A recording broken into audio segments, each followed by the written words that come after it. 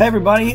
Welcome back to our high school GameOn program and podcast. I'm Drew Markol from the Intel and the Courier Times sports department, joined as always by my co-worker, Daryl Bell. Hey. Daryl, nice day today. How are you doing? Oh, it's a beautiful day, beautiful May day. I'm with you. We need to both get outside. Is what we need to do. How about that? that would be for the best. Well, Daryl, let's we're going to talk high school sports as always, and we'll go with what we were talking about last week. Gary Martin, the Archbishop Wood senior distance runner, goes to the Penn Relays. His goal and what we were talking about was him trying to break the 4-minute mile. He didn't do it. I mean, no Pennsylvania high school runner's ever done it, but he came close again. He ran, I believe, a 4:01 something. 4:01.4 to be exact, and he looked excellent running. I didn't have a problem with what he was doing. I thought he ran a very good race. He was ahead. He was pushed a little bit, but again, he was so far superior than the competition. When he came around, you thought that he might make it, but he just missed it. And he said, hey, I just missed it. I tried and I missed it. He hit the marks that he wanted to hit, and it was a good thing for him. Also, it was a very stressful time because he had his prom going on later that evening. So he left immediately from running a 4-minute mile to going to the prom, and then coming back to run another event at the Penn Relays. So they got their work out of him. He did well. It was disappointing that he didn't make it, but it was breathtaking to see a young man try, and he did his best to make it happen. He shattered the Penn Relays record, by the way. He won the race by over 6 seconds, which is an eternity in a race of of that length. And then he broke the Penn Relays record by 3 seconds. It's pretty much all he hasn't done is shave that 1 second off to get to the the 4-minute mile.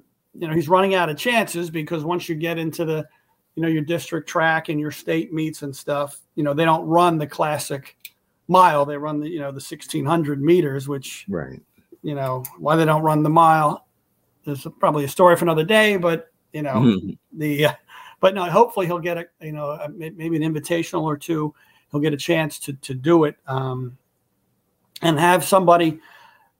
When you win the race by 6 seconds, that means when you turn around, there's nobody on your shoulder, right, pushing you. And if someone's there pushing him just a little bit, who knows? Maybe he does it. But it's still exciting, kind of watching his chase for this because it is such a rare thing. I mean, I believe you wrote he would have been the only the 14th, right, United States high school runner to break 4 minutes in the mile. It's a lot of miles being run out there and only 13 people have ever broken 4 minutes on the high school level. Tells you a lot.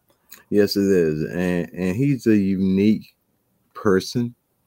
He's a unique runner, and he understands what's going on around him. He understands the situation, and he's trying to do his best to appease everyone, including himself. And you have to credit him for that. There's so much pressure. I don't know if I could have handled all of this and the way things have gone, but he's done extremely well. His coach, Paul Streckers, his parents, they've done very well. His friend, he's done what he's supposed to do. I'm not disappointed I'm disappointed that he didn't make the mark. I'm not disappointed in his approach towards making the mark. Gotcha. And there's a difference. Absolutely. I got you. So we wish him luck going forward. Hopefully he'll do it. That would be great. All right, let's shift a little bit. Daryl, I know we were talking which order we're going to go, and I want to shift over to softball though. We had a big one. Martin ran last Friday, and also last Friday, Pennsbury handed our number 2 team in our poll, beat our number 1 team, North Penn, in extra innings, 5-4. Yeah. Sammy Robb, a sophomore for Pennsbury, had a couple of RBIs, including the game-winning one in the extra innings. North Penn's first loss, the defending state champions in 6A. The Knights made a bunch of errors, which is uncharacteristic, but you got to make the plays, and their coach Rick Torresani will tell you that over and over, that you gotta make the plays, you gotta make the easy plays, you gotta make the hard plays. But you get the feeling that this is probably not the last time we're going to see these two play. No, they're going to go. They know they're going to the States.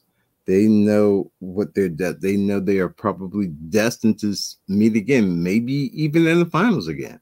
So they are going to be, it was an extremely good game. You go to extra innings. That doesn't leave much to be desired as far as what else is going to happen. You already, if you paid for admission, you got an extra bonus. Those girls are excellent. Pennsbury is, oh my goodness, they're playing phenomenal. North Penn state champions. It's hard to pick a loser, but someone's got to lose. Oh yeah, but rarely do games live up to their hype, and this one did. I think these two teams go beyond the hype, Drew. I think these two teams know what they're after. They're after that state crown, and they know that this is just a exhibition round. They know they've got a couple more chances. I believe Pittsburgh has them again. If I'm not mistaken, but at the end of the year, they may. I don't know. I'm sure in districts, people forget that North Penn did not win the district title last year. Didn't even make the district final. But then, once they got to the state tournament, they ran off a bunch of wins and took the state title. So, yeah, they got hot. There's a lot of softball to be played, and let's not forget. We talk a lot about Pennsbury and North Penn, but Hatboro-Horsham's having a heck of a season in the SOL Liberty. And as is William Tennant in the SOL Freedom. So, and some of the smaller schools like Village O also having a really, really good season. But as we get to the the playoffs, they'll get we'll be talking more about them. And we shift over to baseball. You've got a kind of a 2-horse race in the Suburban 1 League Patriot Division with Council Rock North and Pennsbury. They're really tight. But other than that, though, I mean, in the Colonial, Suburban 1 League Colonial, it's been all Souderton. They've got a nice lead. Same for the Hatboro-Horsham and the Liberty. They're undefeated in their division, and they're just pulling away. Yeah, so, Hatboro-Horsham is looking very, very strong. They're coming along at the right time. They have a way of just beating opponents. And I mean, when they beat you, you feel it. The same goes with Hatboro-Horsham's girls softball team. They beat you. You realize that you were beaten by superior unit. They have a good chance to double up in both sports.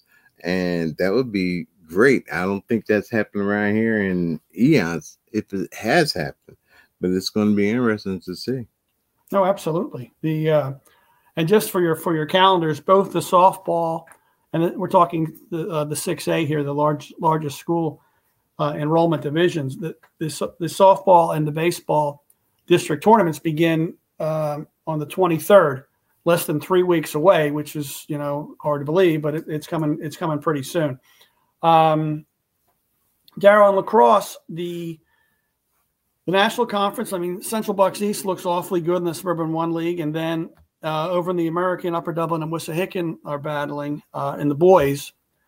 We have a pretty good race in the girls, though, in the SOL National. North Penn is leading, but Pennridge is right on their heels. And then over in the American Conference, Upper Moreland and Wissahickon have a pretty good battle going. Those lacrosse playoffs for both boys and girls of districts, they begin in 2 weeks from today, which is Tuesday. So not much time left for that.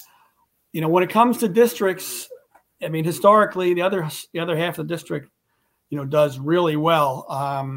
It's asking a lot. I mean, we still haven't closed the gap, though, in this area as far as the top tier in the district. But, maybe this is the year. The difference in lacrosse, it's not the scoring, it's defense. Right. You're going to have teams that'll score 10, 12, 14 goals. That's nothing. But to stop them from scoring 10, 12, or 14 goals, that's the key right there. And I think your better defensive teams are going to make a difference, especially as we get to district and state tournament play. You're going to see that. You're going to see very good defensive teams. Oh, absolutely. You're right. And it is the tired cliche about defenses and winning championships. And it's tired because it's true. Yeah. Yeah. Especially lacrosse. I mean, you got guys who are scoring in bunches, but all of a sudden they get to play a certain team and before you know it, they can't score. Right. You wonder what happened. Well, what happened was this kid ran into a good defense. And that is the key. That is the key to winning. Exactly. And Daryl, real fast before we wrap it up with volleyball in the SOL and the American Conference, Pennridge and Upper Dublin, who looked like district title contenders. Upper Dublin won the first time around. They play again on Thursday at Upper Dublin at 5:00. Those two, with the winner of that one, will put themselves in a really good seeding shape. And over the National Conference, Neshaminy just rolling along. They have a win over Upper Dublin too. So yes, volleyball like lacrosse for like boys and girls lacrosse their district tournament starts in 2 weeks too. So all of a sudden, it's getting here really fast. And we're getting into crunch time. Yes, and we're here. I mean, this is the part of the season you gotta love it. We have some very good teams, but the tournaments are going to separate the good teams from the great teams, and that's what I'm looking forward to seeing. Absolutely. No, Daryl, I appreciate it as always. We'll wrap things up for now. We thank everybody, for watching, and we will talk to you all later. All right. See you.